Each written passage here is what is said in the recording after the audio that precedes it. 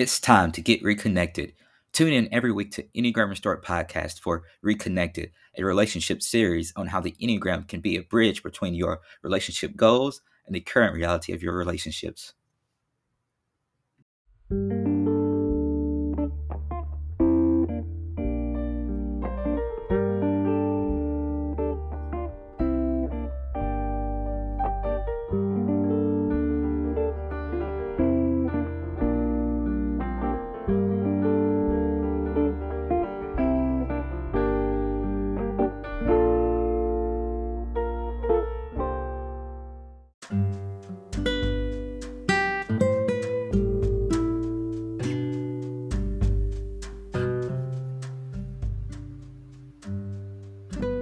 Welcome back to another episode of Enneagram Restored podcast.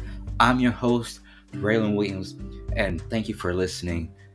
If you're new to the podcast, I hope you enjoy this episode, and I hope you go back and listen to some of the earlier episodes, check us out.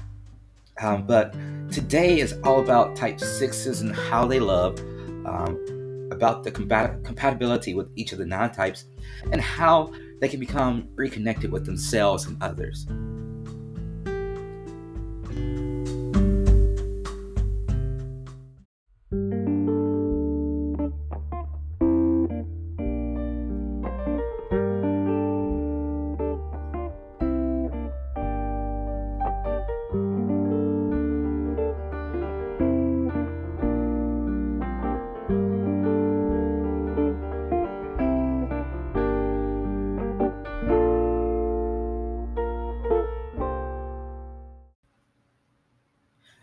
Okay, so as always, I want to start off this episode with talking about how a 6 expresses love. I want to talk about what the motivations behind their love is. So, the motivations behind a 6's love is 1, the need to feel safe; 2, the planning, the desire, the ability to plan for the worst, which is the 6's way of managing anxiety by imagining and planning for the worst possible situations. By doing this, they kind of manage their anxiety there. And their love is also motivated by their disconnection from productive thinking, which, don't be dismayed, 6s actually embrace productive thinking, but they just don't know how or where to start to within themselves in order to think productively. So, but to help explain the need that a 6 has to feel safe, I want to read you an excerpt from The Path Between Us by Suzanne Stabile. Each type's passion or sin and their way of seeing the world can sometimes be so strong that it determines their choices. Sometimes the passion is just an obvious expression of non-productive behavior. At other times, all Enneagram numbers can lose themselves in its grasp. This is especially true and important for 6s. Their passion is fear, and that can escalate exponentially in a myriad of ways. We all experience fear in ways that are associated with our types. As a 2, I am afraid people won't want me. 9s are afraid of conflict. 8s are afraid of being controlled. But for 6s, fear itself is the preoccupation, and they are always asking, what if?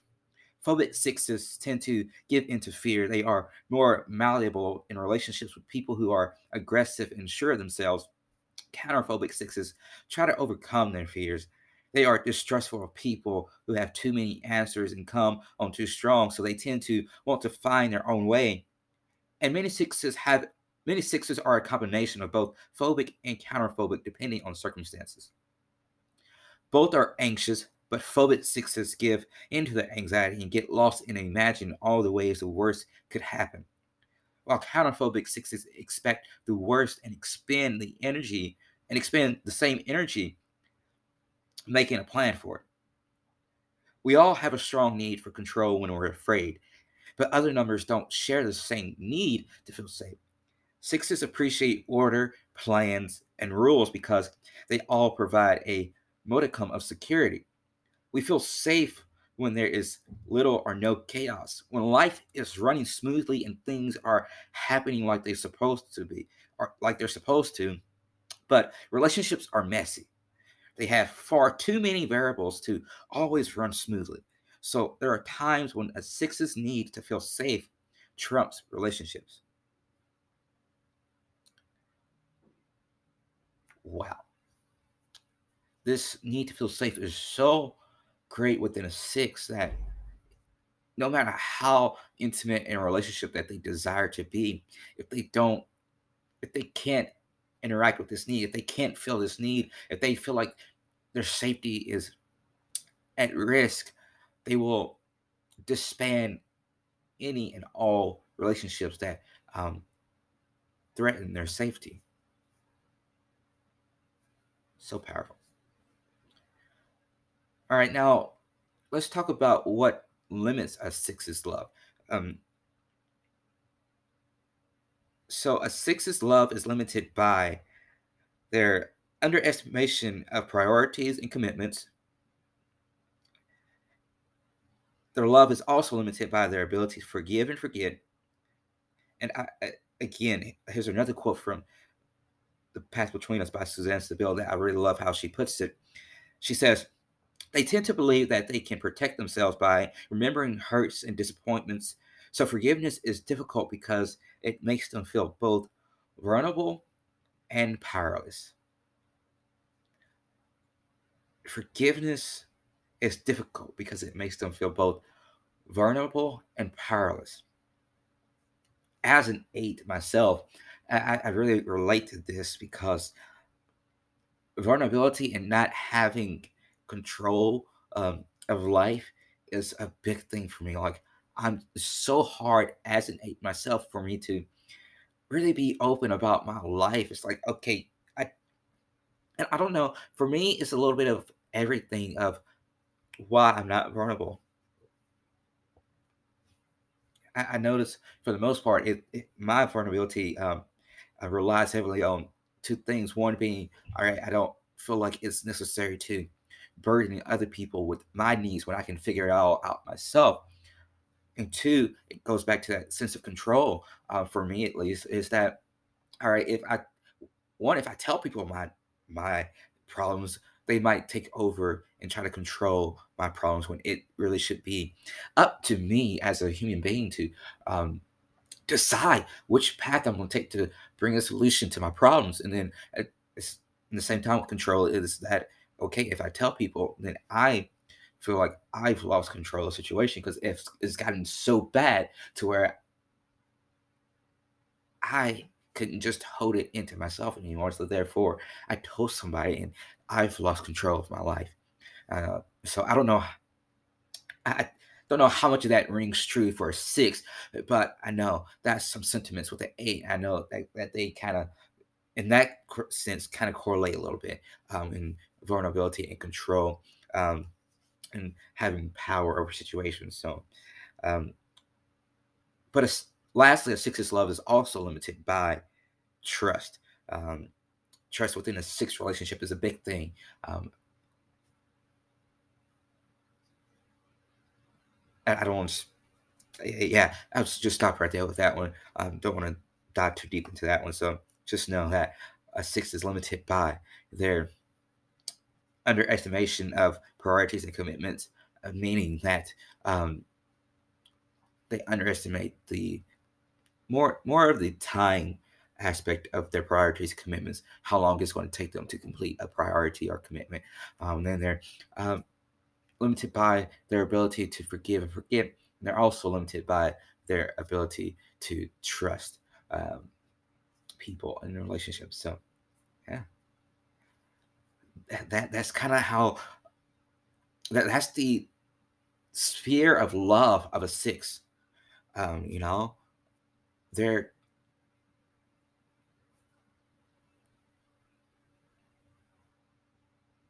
I would dare to say that a six is probably the most simplistic but also complicated complex type of the enneagram. That's just my personal opinion. Don't shoot me. But that's what something I will put my foot in the alligator's mouth that far to say, all right, a six is a very simplistic person, but at the same time, they are probably the most complex person of the Enneagram. I'll stick my foot in a gator's mouth on that. So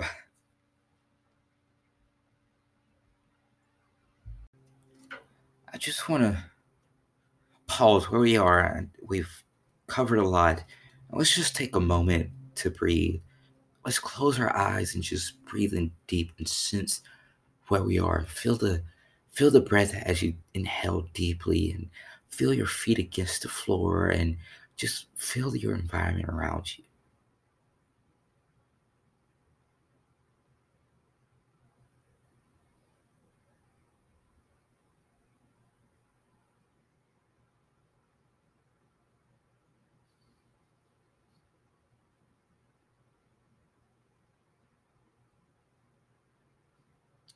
So great. Oftentimes we rush through life, and we soak in all this information. And so I just really wanted to make it a point throughout this series, and even at the next season uh, of life, and even as this podcast continues, I just want to make it a point for not only me, but for also those around me to just take a moment throughout your day and just breathe. Allow yourself to be grounded through just feeling the environment. Now, I know we only taking a short time of breathing here, but I encourage you to take even longer. Take 5 minutes, 10 minutes, as long as you like, to just make it a part of your daily schedule to just take a moment in the quietness and breathe deeply. Allow yourself to be grounded in life. Allow yourself to feel your feet touching the ground, your breath entering in and out of your lungs. Just a moment to be grounded in the business of life.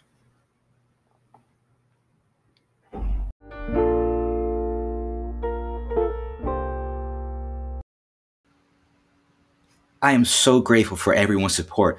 Without you guys, this podcast would not be possible.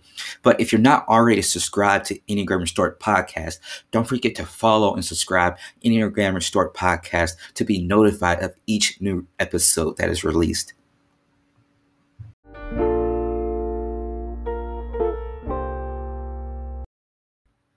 So let's talk about the most to least apparent love languages, 5 love languages in a type 6. Now, usually I spend a decent amount of time discussing this. I usually provide a ranking, then I talk about it a little bit, but it just doesn't feel it doesn't feel right, honestly.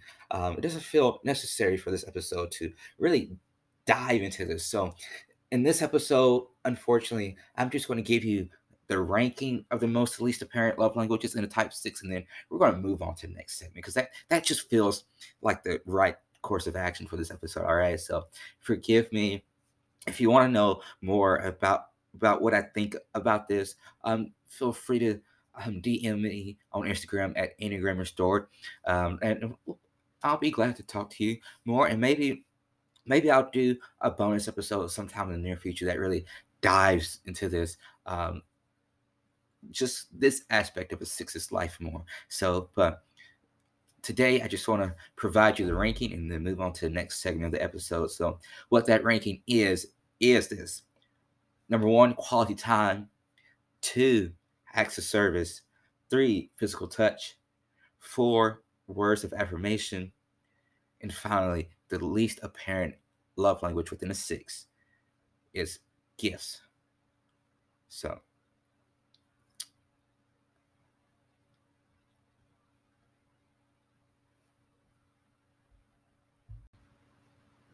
all right, I want to do a little bit of a throwback, but I feel like this throwback is kind of necessary because as we are wrapping up, I mean, this is the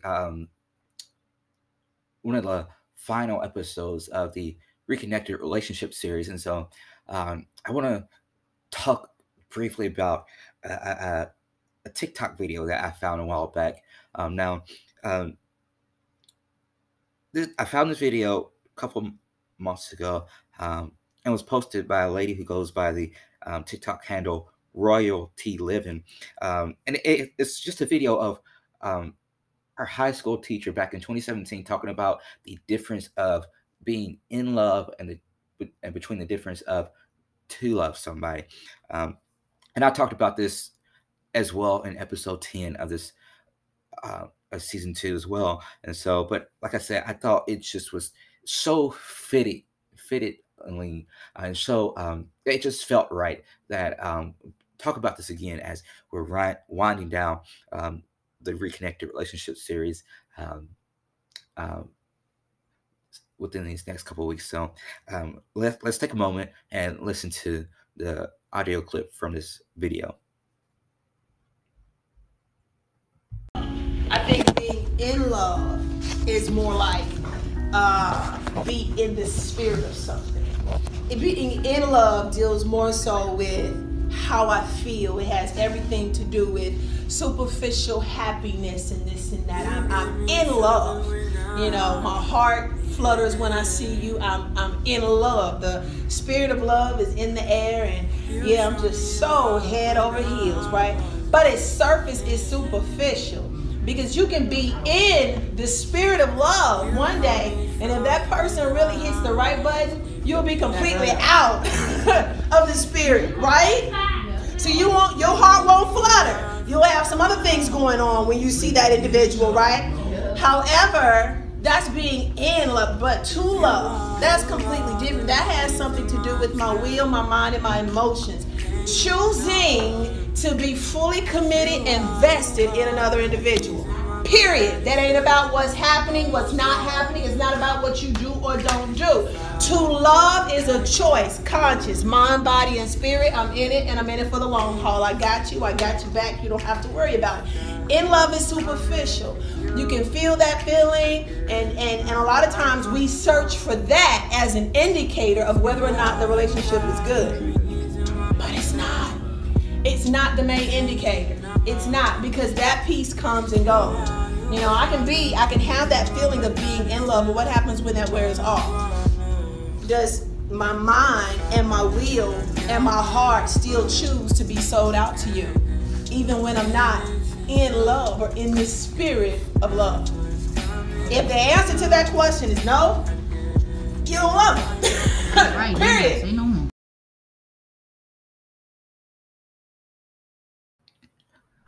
Now, everything that this teacher says in this video is very correct and is very valid points that are so pointedly said. And I don't want to dispute anything that she said. I just want to offer a deeper level of clarity to it. So in this video, she mentions in love as being superficial and to love as being committed through it all. So what she calls in love, I often refer to as the infatuation period. Now, the infatuation period is statistically proven, and what it is that it's typically 2 years of where no matter what happens in the relationship, no matter what someone does, how they offend you in the relationship, if you are infatuated with them, if you're in love with them, you will want to come back to them every single time. So generally speaking, again, this is proven to be average about 2 years. And so a lot of people who deal in the relationship realm a lot like I do, or like Dr. Gary Chapman, or relationship coaches, or therapists, that if they're a good therapist, they'll know about this infatuation period, where it's typically say if you can get past 2 years, then the relationship is pretty good. But then you have to decide, where do you want the relationship to go? All right. And so if after 2 years of dating someone or having feelings for someone, you can still have solid feelings for them, that's when you switch from being in love, infatuation, to in love, to love, and which is this choosing to be committed to the relationship. So I always make this strong point before when somebody asks me for advice, or like, oh man, Braylon, I have see me and this girl, we've been talking. I'm like, all right, how long have you been talking? Oh, a few months. Okay. So you have not, I tell them about this. I tell them about the infatuation period. I'm like, so typically we have, as human beings, there's this 2-year period of where we're infatuated that no matter what happens, we want to come back to this person. And that's what this infatuation period is. And it's this, and if you get past that 2 years and you still want to be with this person, then you know this is a relationship that you should work on. And I mentioned this to them as a disclaimer. And so the reason why I want to talk about this video, though, is because it is something that I believe, it is something that I always echo when I give advice. It's something that is pointed towards dating relationships, but it is also applicable to friendships. It's applicable to family relationships. If you aren't willing, if you are not choosing to be committed to a relationship, then why be in the relationship? If you're just there for the feel-good moments, why be in a relationship? Because relationships should be dynamic, not static. They should build you as individuals and as a couple. Your friendship should build you as individuals and as a friend couple. Your dating relationship should build you as an individual and as a dating couple. Your marriage should build you as individuals and as a married couple. Your family should build you as individuals and as a family couple. There is no point to be in a relationship, and I'm taking off my Enneagram hat here and my podcasting hat here. I'm going straight preacher mode here. There is no point in being in a relationship if you're not going to build it. Think about it as Jesus Christ. Jesus would not have died on the cross if he did not want to build us as individuals, if he did not want to build a relationship with us. What was the point of him dying if he's just like, there's no point in building us this relationship. There's no point in working on them because they will always fall. They will always go back to their ways. But instead, Jesus said, no, people fail sometimes, but they can always come back. I want to build a relationship with them that says, all right, no matter how many times you fail, I'll always be here to love you. I'll always be here. You may not see it. You may not know it at times, but I'm always here. You can always come back to me. Why be in a relationship if you're not going to work on it? Be committed. And I just spilled my coffee. That's how passionate I am about this. I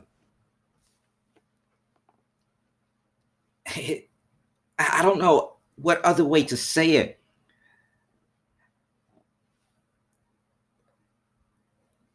So,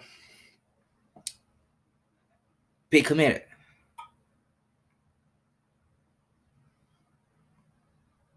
If you're asking now, if you're thinking in your mind now, Braylon, is it not possible for me to be committed from the get-go? I don't have to wait until this so-called infatuation period is over, do I? You don't. But I want to say this. You can be committed from the moment that you accept a relationship with somebody. But no matter what type of relationship that is, there's going to be this quote-unquote infatuation period. For dating, it is solely, they give you heart flutters, they make you get butterflies in your stomach, you can't stop thinking about them. For friendship, it's like, you make me feel good. I don't know how I got through the world without you. I want to be by your side 24/7, experiencing life, going out, get coffee, going eat places. It looks a little bit different depending on the type of relationship it is, but for every relationship, there is going to be an infatuation period, no doubt.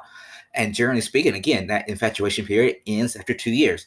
And so, yes, you can be committed from the get-go to a relationship, but your commitment level is going to be clouded just a little bit for those first 2 years because of this infatuation. because you have not yet seen them through every season of life. You have not yet seen them and how they react to situations. And so I say all this to say this. Yes, you can be committed to a relationship from the get go. Yes, you can say, all right, I want to love you in this way. I want our relationship to develop in this manner. But there's going to be an infatuation period. And that infatuation period is going to cloud your level of commitment for a little while. And generally speaking, that infatuation period is 2 years. Uh, so yeah, you just have to keep all that in mind. But again, if you're intentional, and there's that word again, one of my favorite words, if you're intentional in developing your relationship, developing the level of intimacy that you want to have in your relationship, I don't see why your relationship can't be successful. But you have to be intentional. You have to be present. You have to be intentional. You have to be committed. You have to not be in love, but you have to be willing to love. So, yeah, if you can't tell, I'm a little bit passionate about this entire topic. So, but let's move on to talk about a two's compatibility with each of the 9 types.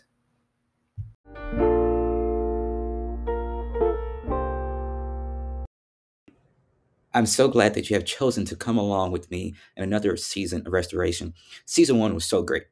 And I think that in the second season, it's important to focus on relationships. And so I also want to challenge you in the second season that you'll be intentional about showing love to your significant other, family, and friends.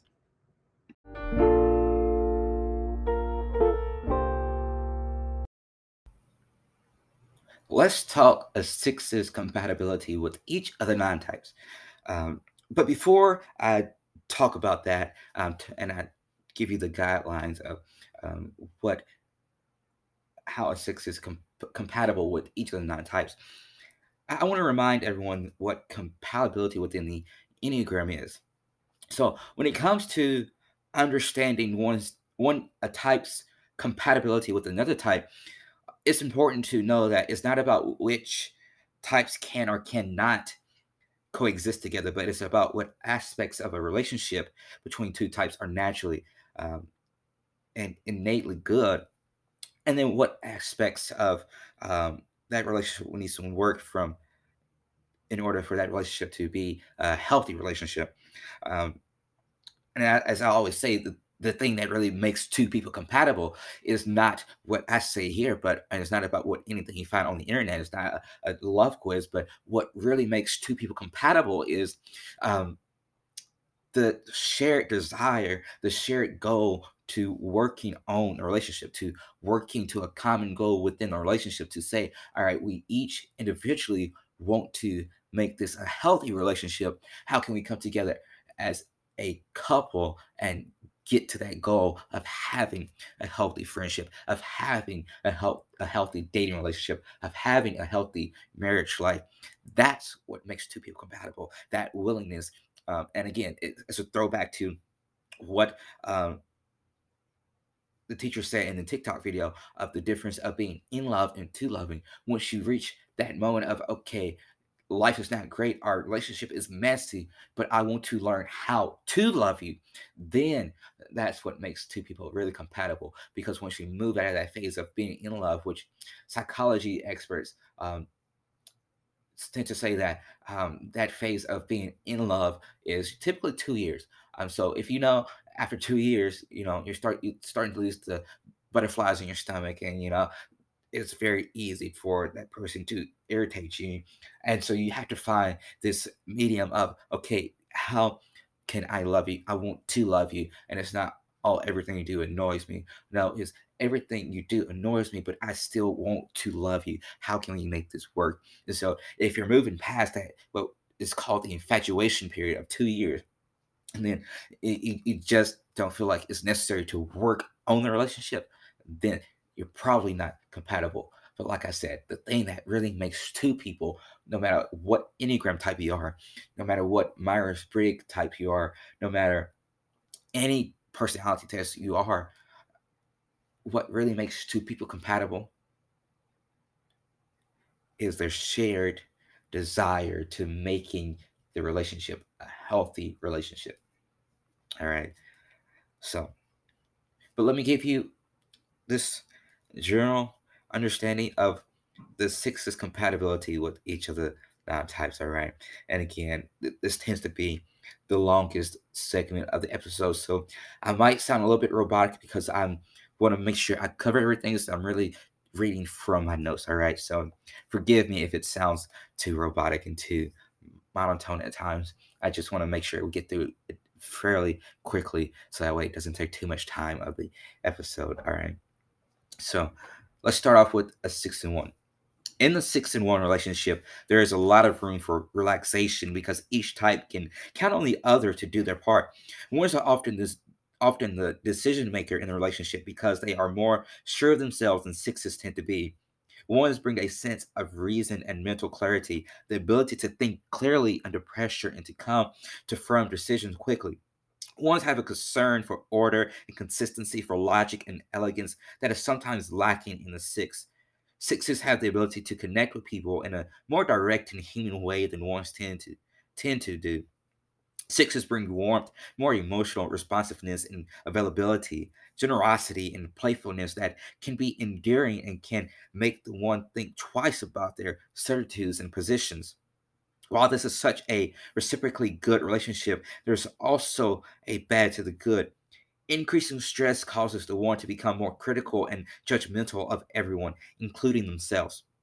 Ones begin to feel that others are not mature and meticulous enough, which creates resentment and accusations with constant bickering, which can be extremely wearing on the six more than it is on the one.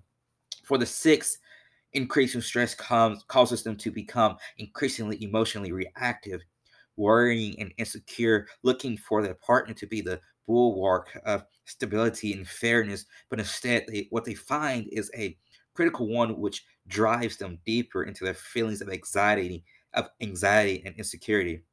If tensions in this relationship continue to build, the six will become more and more defensive and evasive. Sixes and twos are highly dutiful and take their responsibilities toward each other very seriously. However, they each have a different emphasis.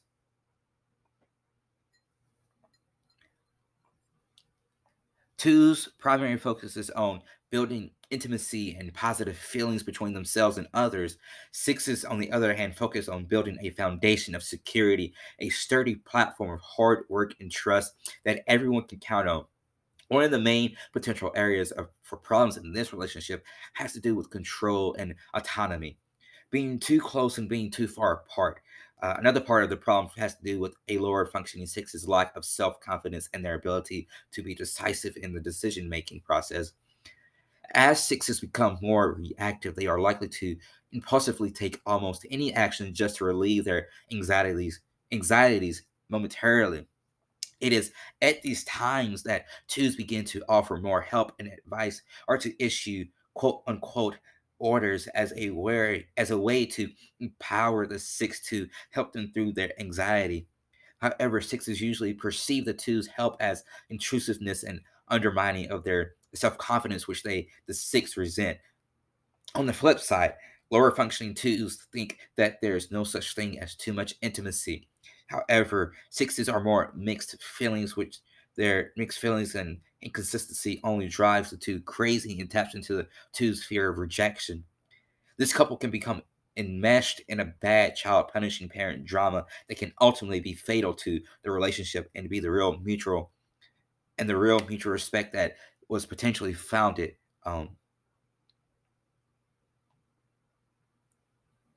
The 6 and 3 pairing is not a common pairing, but they have common goals, which brings these two together. Both are practical and want to achieve tangible things in the world. They also bring different qualities to the relationship. Threes bring hard work, optimism, energy, a desire to communicate and connect with people. Sixes bring grounding, industrious hard work, perseverance in difficult times, and personal loyalty to the three. Threes pick up on the six's compassionate quality and learn to open their own hearts more deeply to the underprivileged and the unfortunate. And the three helps bolster the six's confidence and develop their self esteem. Sixes offer support to threes that allows threes not to feel smothered, and they help threes become part of something bigger than themselves. In this relationship, respect for each other can grow as each continues to discover the other's good qualities, and each has what the other needs. However, unless the relationship is healthy and well stabilized, they can tend to bring the worst characteristics in themselves and in each other. Furthermore, their different coping styles can get on each other's nerves by reminding them of their own weak spots. To a six, threes seem to be inflated and grandiose, and to a three, sixes seem to be nervous and reactive loose cannons. At the worst, both can become dishonest, evasive, and covert about their own actions and feelings. They can deteriorate into a relationship of robotic functioning in which real feelings are not discussed and both develop social lives away from the other. Both sixes and fours are highly emotional people and both often feel insecure around people. In this relationship, they each can bring to each other the feeling that they are kindred souls connected by their feelings of abandonment and a certain distrust of others. Fours bring sensitivity, sensuality, and the ability to express emotions openly, including the feelings that sixes often need to learn. Fours give sixes the sense that they are needed, helping to give sixes more confidence in the ability to cope with things. Sixes bring hard work, perseverance, practicality, loyalty, and concern with security to the relationship. Sixes like being practical, and they often provide fours with a platform of some kind to develop their creativity as well as the time and support they may need to work thorough work through their emotional issues. This pairing creates steadiness and daring, the balance and the ability to fill in the gaps for each other, both in their own development and in practical affairs. However, both types, when they are in lower levels, tend to be emotionally reactive, critical of others, pessimistic, and can feel overwhelmed. While they may not often talk about it, they may test each other in various ways in an attempt to discover how loyal the other will be to them. Both may begin to subtly withdraw attention and affection from each other as a way of defending against their hurt of potential abandonment should it take place. Another potential trouble spot for the 4 and 6 relationship is each of their tolerance for change. Fours are more interested in change, but sixes tend to be more conservative and resistant to change. Fours complain that sixes aren't free spirited and romantic enough, whereas sixes complain that fours are too undependable and act too much on whims and aren't emotionally stable enough. Both are reactive and conflicts can escalate quickly. Misunderstandings can lead to projections and massive overreactions.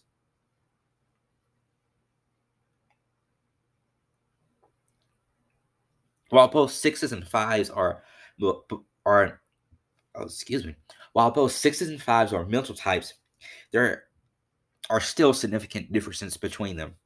Both respect detail, factual objectivity, and accuracy, craftsmanship, and the ability to analyze situations without inserting personal opinions or biases.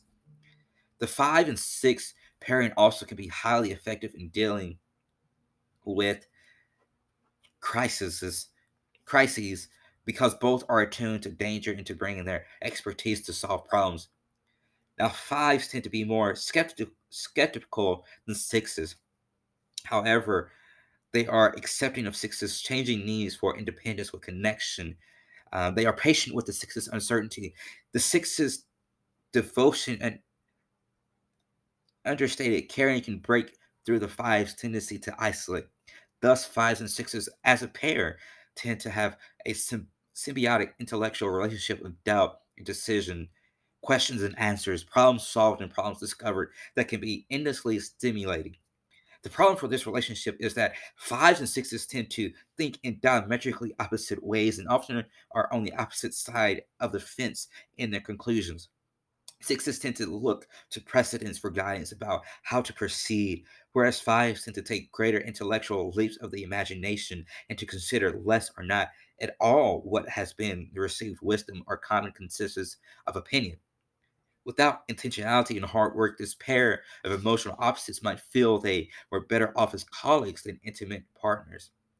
One wants to put out fires, whereas the other wants to play with the matches.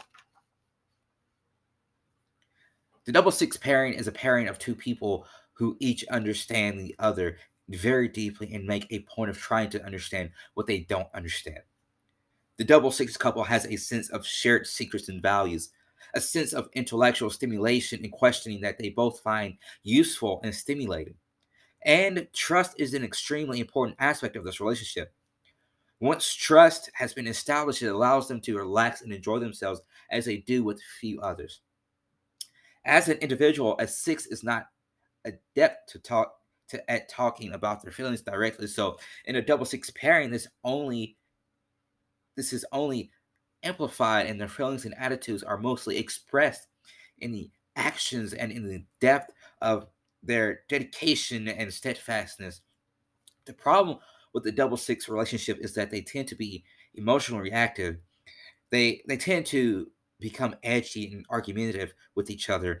And once a spirit of negativity or scarcity enters the picture, their fears can begin to feed off of each other.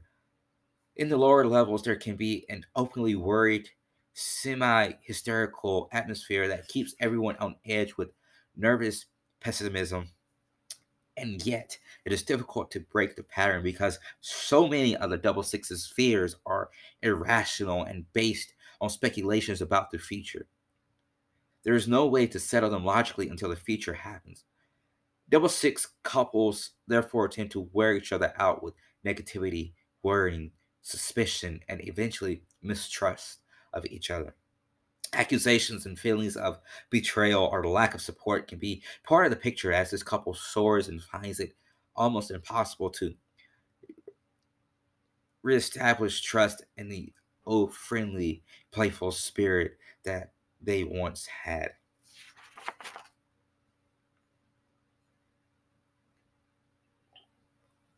The six and seven are both mental types, and there can be a great deal of mental stimulation in this pairing. These two types offer many areas in which they reinforce each other, and some areas in which with which the strengths of one counterbalance the limitations of the other. Sevens are usually entertaining and tend to lift the spirits of sixes. Sevens are good at generating new ideas, while sixes are good at mastering the practical steps that are necessary to get things done. Sevens also help sixes put fear and limitation into perspective and sometimes move beyond them entirely. In intimate relationships, the balance exists that sixes are regulators and sevens are the stimulators. They can keep each other moving forward by allowing the other to counterbalance their own limitations. To this visionary functionary mix, sixes bring commitment and loyalty to the seven, often an expertise and groundedness that the seven comes to trust and rely on implicitly, as well as a strong grip on reality and what can be accomplished within given parameters. Sevens bring a driving sense of optimism and possibility, high energy, a sense of adventure. They bring a fearlessness with regard to failure. They can teach sixes how to be resilient and how not to fear the future, while sixes can teach sevens the difference between optimism and pipe dreams. Despite how well sixes and sevens can reinforce each other's strengths, they are when they are healthy and the average to lower levels, the picture can shift quickly. Sixes are essentially interested in security and predictability, foreseeing problems and building procedures to prevent future uncertainty. They are aware of limitations and why things cannot be done, or at least done easily. Sevens, by contrast, are about seeking happiness and relief from increasing frustration or anxiety. They are about trying new things, seeing new possibilities, and overcoming limitations they do not want to. hear about problems are obstacles. They want things to be done that they want things to be done the day before yesterday. Another problem for this couple is that sixes very much want to find someone with whom they can have long-term commitment, whereas sevens tend to be fearful of long-term commitment and enter into them somewhat reluctantly. This in turn leads sixes to wonder if sevens can be relied on. And to sevens, sixes live a life of limits and rules that the seven feels are restrictions largely are imaginary and self-imposed. In a six and seven relationship, these two opposing philosophies reflect the very different expectations sixes and sevens have from life and from a relationship. And unless they can be reconciled, it will be difficult for this couple to remain one. Although sixes and eights can build an extraordinarily strong, long lasting relationship that is rooted in defensive view of the world, timing is a big issue in this relationship. Sixes think in real time, whereas eights are future minded. Timing is probably the biggest difference in this coupling, but both have deep trust issues and feel that the world is selfish, untrustworthy, and highly unpredictable. In this relationship, sixes act as the advisor to eights who tend to take the lead and provide the audacity and vision that the six sometimes lacks. The lack of trust and respect and constant testing from each other is the source to this relationship's end. The six and the nine coupling is one of the most common and stable relationships. While each type is very different, they both desire similar things.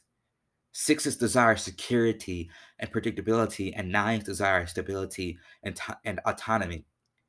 Both the nine and the six want their lives to be built on solid, dependable values. Each type propels the other forward. Nines offer sixes rest and relaxation to the often neurotic six. And sixes offer nines the courage to find their voice in the world. Because both types dislike change and love the familiarity, they will put off confrontations until they are pushed to the limit, which is the problem for this relationship. The idea for this relationship is that familiarity equals security, but that doesn't mean that there is absolutely no change in this relationship. But when change comes, it is slow and methodical. All right, so a lot of information, a lot of stuff that has been covered. But now is the most important part of the episode within the series, and it's the reconnection moment. Again, as always, I want to remind everyone that when I talk about reconnection, I'm talking about, of course, I'm talking about reconnecting with estranged relationships. So maybe haven't seen your father in 10 plus years. I'm talking about that reconnection, but I'm also talking about the reconnection of yourself. I'm talking about reconnecting with people who you see on a daily basis, but you feel like there is an aspect of your relationship that is missing. I'm talking about reconnecting with yourself when you feel like there's a part of you that's missing, reflecting on yourself and say, how can I get this piece of me back? Reconnection is not just for the estranged, but it's for ourselves, and it's for the relationships that we interact with on a daily basis. But it's, as always, it's still for the estranged relationships as well. So keep that in mind.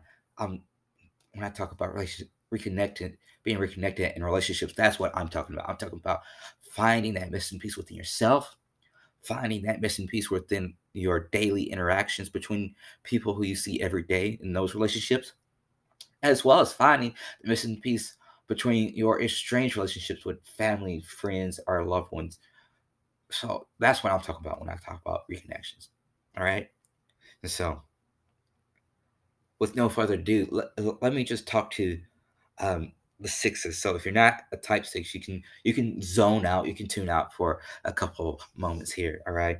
And so for sixes, in order for you to become reconnected with yourself, you must first ideologically understand that there is a such thing as too much fear, and that it's not too hard to start to think productively. That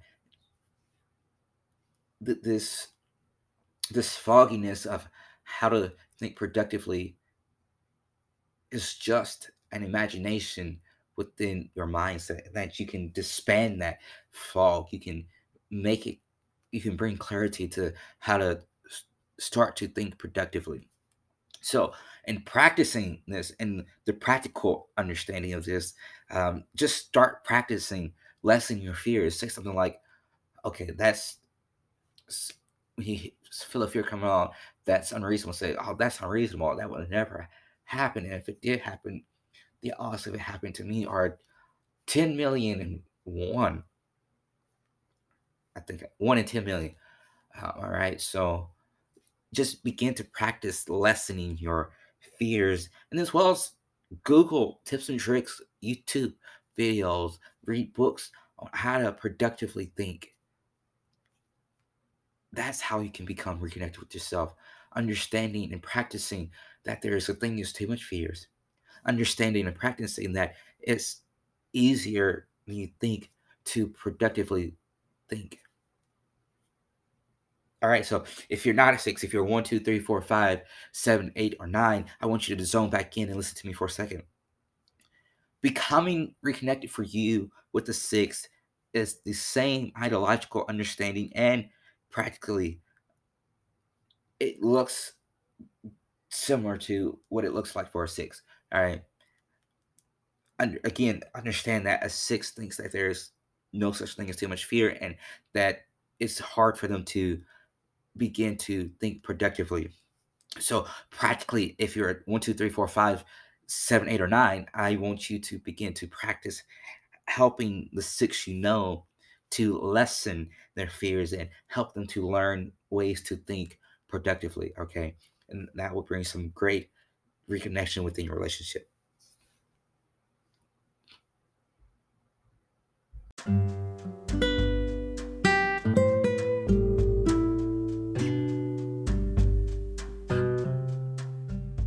Well, that is it for this week's episode of Enneagram Restored Podcast. Thank you again for listening. And don't miss next week's show.